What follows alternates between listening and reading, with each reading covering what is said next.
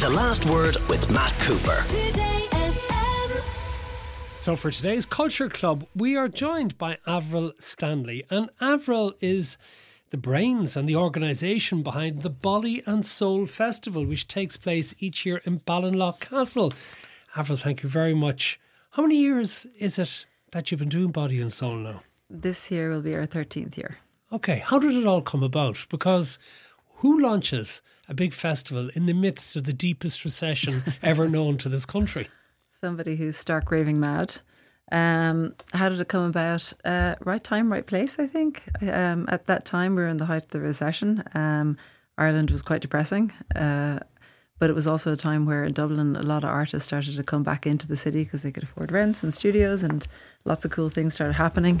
And it felt like it was a really good time to actually put on a celebration that reminded us, I suppose, of the Celtic calendar. Has always been a big theme in my life, and I felt that it would be great to put on a contemporary modern age celebration of the summer solstice. And we had great success in the Electric Picnic, and it felt like a good opportunity to do something that gave a platform to Irish culture and Irish arts and movements and voices and creatives and makers and dreamers at that particular time that we really, really needed it. So I'd imagine lots of our listeners have been at Body and Soul, but for those who haven't, describe it. What takes place there and what sort of acts do you have? Body and Soul, well, I would describe us more as a team of creatives, more so than as promoters. So Body and Soul, it really is. It's kind of like a parallel universe where we have a beautiful piece of land that Ballinlough Castle Estate, which is in Clonmel in County Westmeath, owned by the Nugent family. So we take over their land for 3 days and 3 nights across the summer solstice, or as close to the summer solstice as we can. And we turned into a wonderland where there's everything from a lot of artists that we commission to art installations. We build a lot of our own stages. We create all of the decor. We give a lot of up-and-coming Irish acts an opportunity for their first performances, and then help them take those stepping stones from the very beginnings of the smaller stages up till hopefully they get to the main stage. And there's a very strong food side of it. It's quite boutique. It's over 21s. It's quite a kind of attention to detail, decadent experience at Body and Soul. So there's spoken word, comedy, music, art, well-being, sustainability is in the centre of it. And the kind of bands are anything from, like for this year, it's the likes of The Blaze, Alison Goldfrapp, Moderat, Murder Capital, Kojak, Janice Chela, Kneecap. There's like tons and tons, Fabian Grooverider, you name it, Giles Peterson, the Blessed Madonna. So it's a real mixture of everything from the best of electronic music, best of folk, best of dance, and a lot of stuff. Like we've got some great African music and a band coming over from Soweto that wouldn't necessarily be known, that are the likes of BCUC are one of them, or even more established, the likes of Tinariwen. So I think we try our best to represent lots of different cultures and creeds and colours and persuasions. But the main thing for us is that they're exceptional live. So it's not really that they're huge, big headliners and particularly known, even though obviously several of them are, but it's that they really deliver and put on a show that's really memorable. How many people can you cater for at the festival?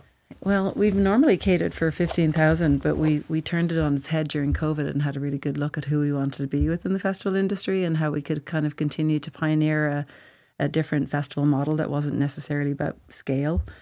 So we flipped it on its head, and this year we're 5,000 capacity. So we're keeping That's it. all? Yeah, it's just 5,000 for the weekend. And then there's a very small limited edition of Sunday tickets that we just released today, actually. But so yeah, keeping it small, keeping it niche, keeping it so that it really is like attracts like-minded people. I think that's the most important thing for us, is that when you go there, whether you go there on your own, go there with a bunch of friends, it doesn't matter.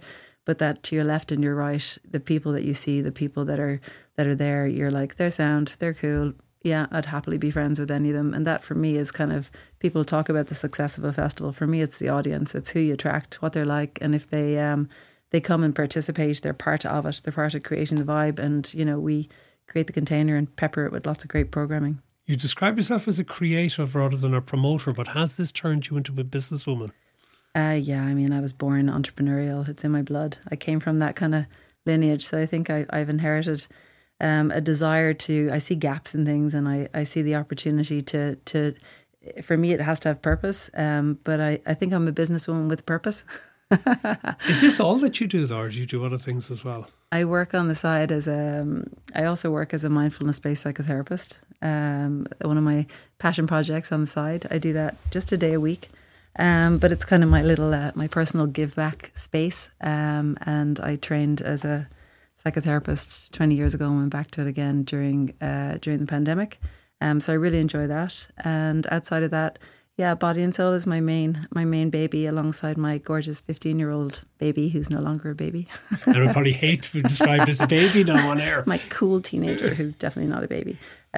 So I guess Body and Soul is an extension of myself and the people that have worked with us over the past 20 years that have stayed on the team. And it's special. It's beautiful. And the site's exceptional. It's like wall gardens and woodlands and a natural 17th century gardens and amphitheatres, and it's really it's a beautiful landscape to be able to come and create your wildest fantasies and be given permission to do that, and if people decide to come along. Well, let's talk about all of your influences in the Culture Club, which brought you to where you are. And you've got a real banger of a first single that you ever bought, Cyndi Lauper's Girls Just Want to Have Fun. Tell us about why you bought that. I have a Canadian dad, Irish mom. And during the summer, I remember I was like, God, I'm not sure what age, probably around 12, 13, and was given a bit of pocket money, and I bought my first ever record. And I'd left it on the back window of the seat of the car. And Cyndi Lauper was my favourite artist at the time. And that song in particular, I absolutely loved it. So I bought the single. And anyway, I left it in the back window of the car and we went off for the day. And when I got back, it was all warped.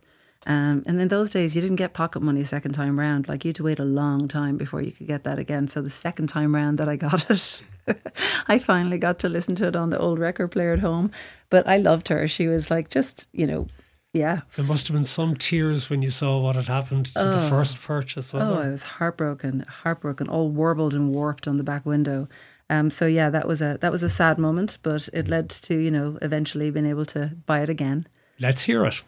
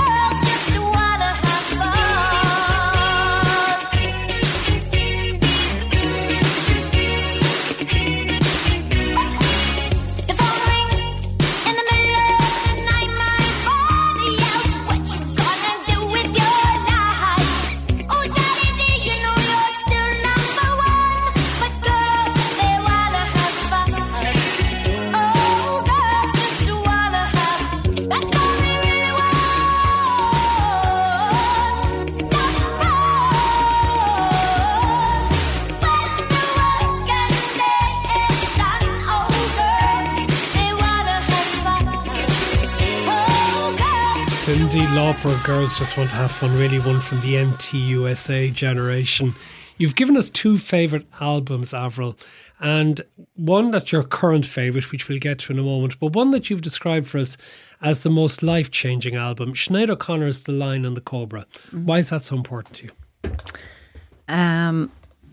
I guess, when I was, again, back to those childhood memories, television wasn't really a thing in our house. We got to watch 1 hour a day when I was around 15. That was if you've done your homework, you got an hour of TV. And my hour of TV was MTV.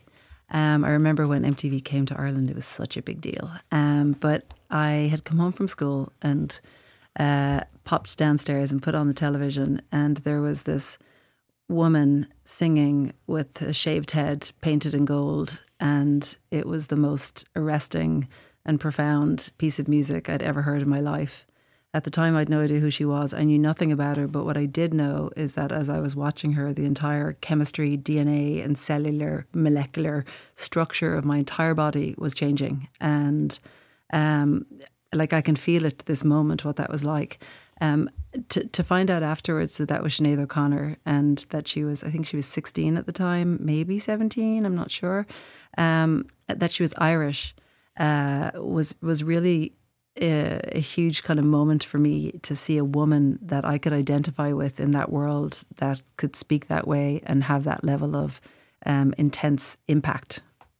From The Lion and the Cobra, let's hear Sinead O'Connor, Drink Before the War. When your parents paid you through, you got a nice big car, nothing bothers you. Somebody cut out your eyes, you refuse to see. Somebody cut out your heart, you refuse to feel.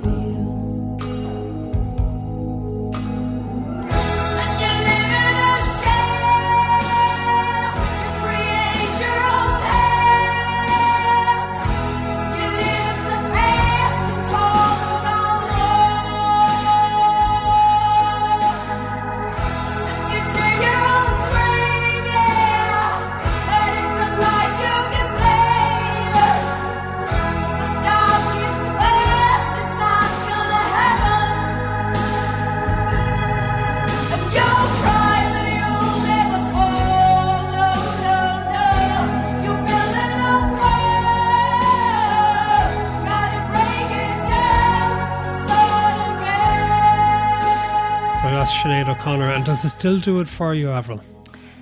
Absolutely, 100%. And when I went on to see her documentary last year, that was another layering of like understanding what it was that she was communicating, and you know, really having a whole other level of respect and appreciation for what she stood for, what she stands for women in Ireland, actually. And for me at that time, as a 15-year-old woman, being a bit lost as to who am I, where am I, what's going on, being a teenager in Ireland at that time, it was iconic to come across someone like that. And I think it continues to still be that way. You've also given us a modern day album from Moderat. Moderat, yeah. One of our headliners for Body and Soul, not plugging anything. Moderat for me were, again, a very influential electronic act that I've got a chance to see over the years in different places. They're super cool. They've gone on to spawn all sorts of other acts, from Mode Selector to lots of other independent Monkey record label. And Apparat is another one of their performances that they've created with different members. But for me, it's just layers of synth and techno and lots of different beats all woven together in the most beautiful tapestry. And when you press play, you can listen it from start to end, and it takes you on a wonderful journey. This is from the album 3. This is Reminder.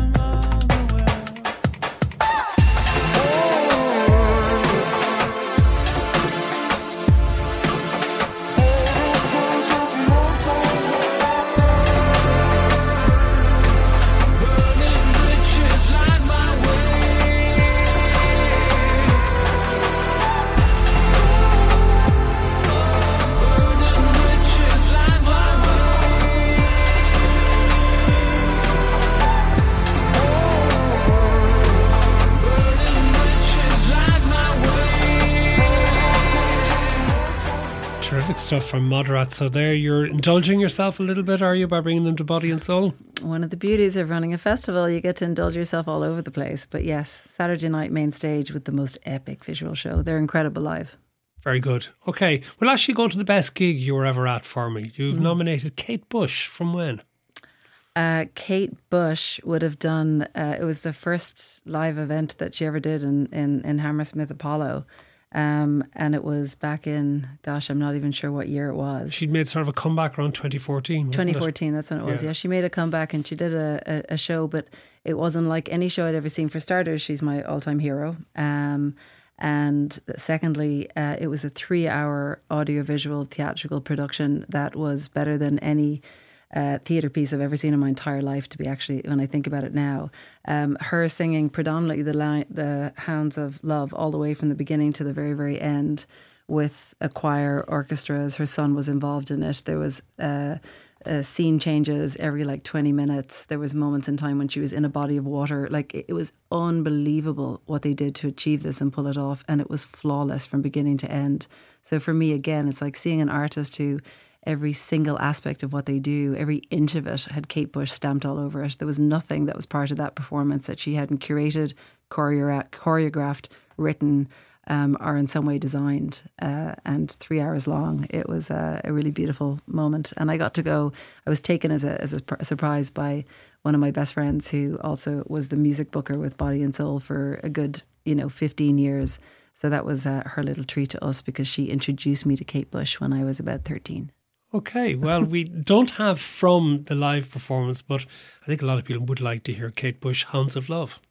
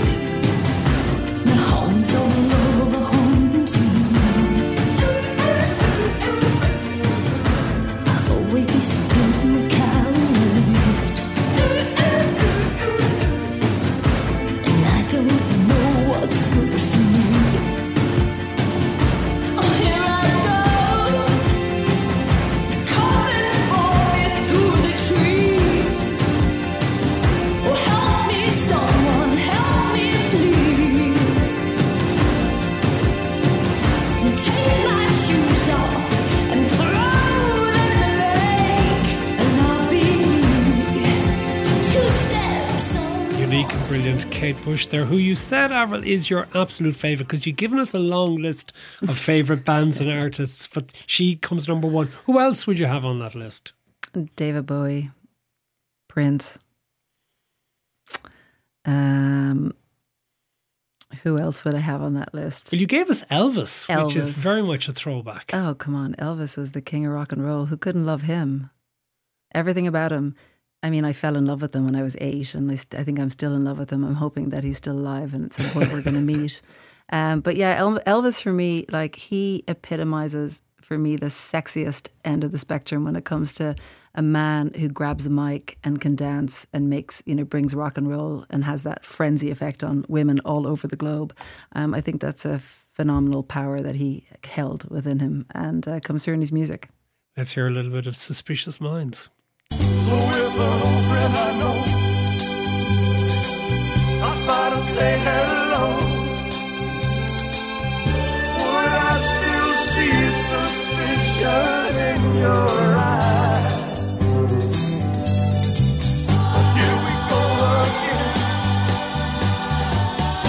asking where I've been.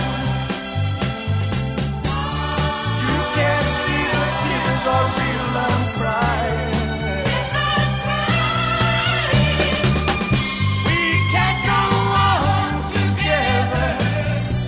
Suspicious minds, and we can build our dreams on suspicious minds. Oh, let our love survive.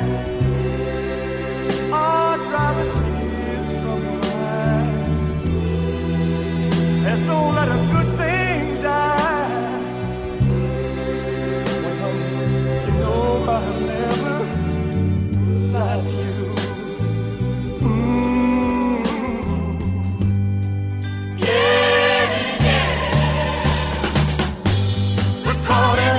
That certainly brought a smile to your face. Avril Stanley is with us for the Culture Club, the promoter behind the Body and Soul Festival, or should I say the creator behind it. Let's move away from the music though, and let's get to things like movies and television. You've picked as your favourite movie Eternal Sunshine of the Spotless Mind. Tell us about this movie. Well, it's written by Charlie Kaufman, and it's a film that's about a A man who finds out that his ex-girlfriend underwent a procedure to erase him from her memory. And then he decides to go and do the same. When the relationship turns sour.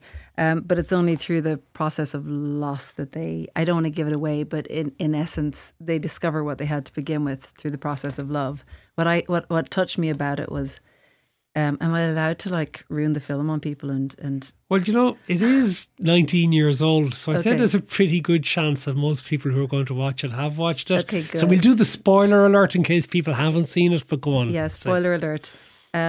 They erase the memories of one another, but in the end they still find one another, and I just love that. And they've had so many different occasions when they're on the same train together, or they're walking down the street together, and they have this kind of feeling there's something there and they can't quite figure it out.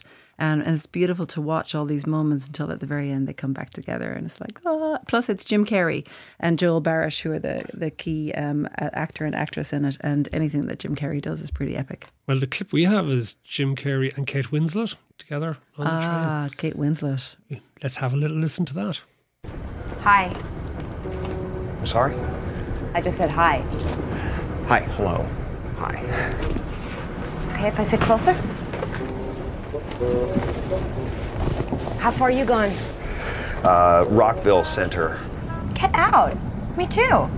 Really? What are the odds? Do I know you?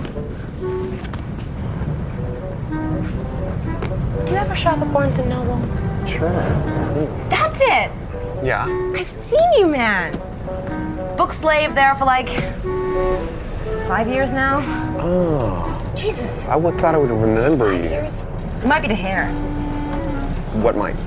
It changes a lot, the color. That's why you might not recognize me. It's called Blue Ruin. Right. Color. Snappy name, huh? I like it. Anyway, this company makes a whole line of colors with equally snappy names. Red Menace, Yellow Fever, Green Revolution. That'd be a job, coming up with those names. You think there could possibly be a job like that? I mean, how many hair colors could there be? 50, maybe. Someone's got that job. Agent Orange. I came up with that one.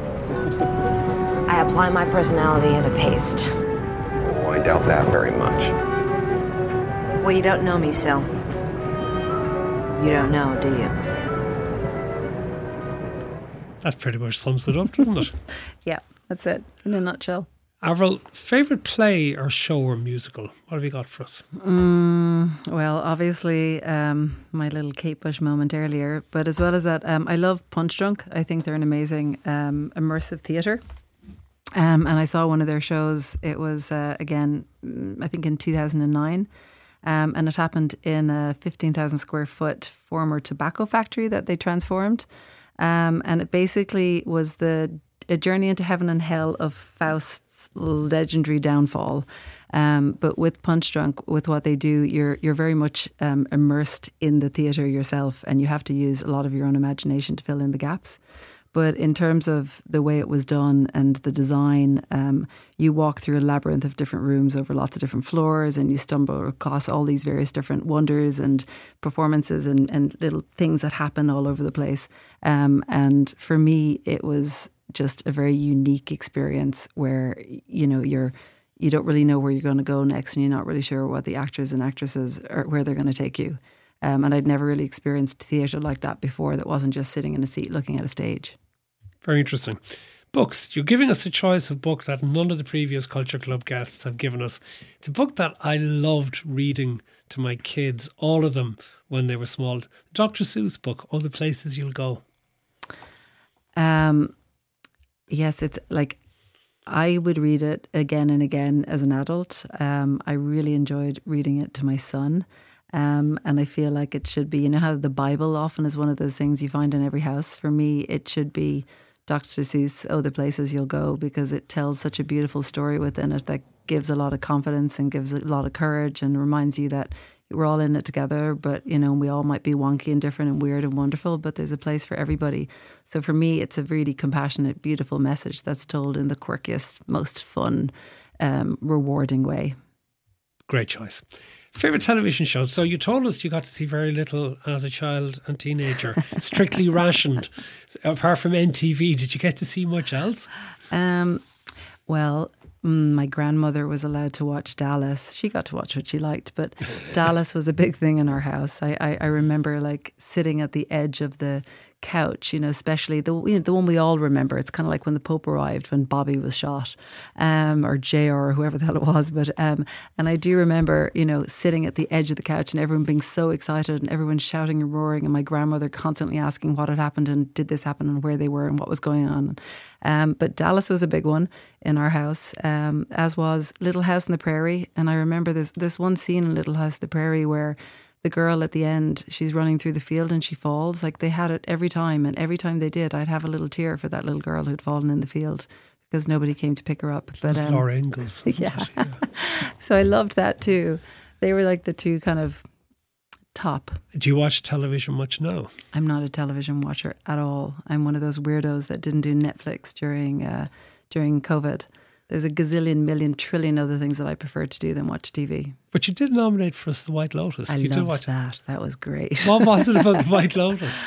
Well, it was everything about it. The design, the style, the location, the characters. They were so likable. I thought everything about it was brilliant. That for me, if that kind of TV's out there, I'd definitely watch it.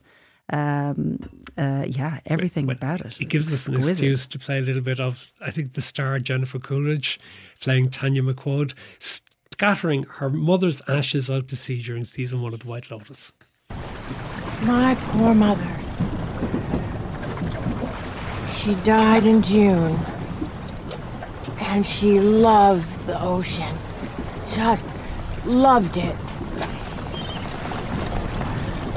My poor mother, she had a beautiful house in Carmel. And she tried very, very hard to be a really good mother.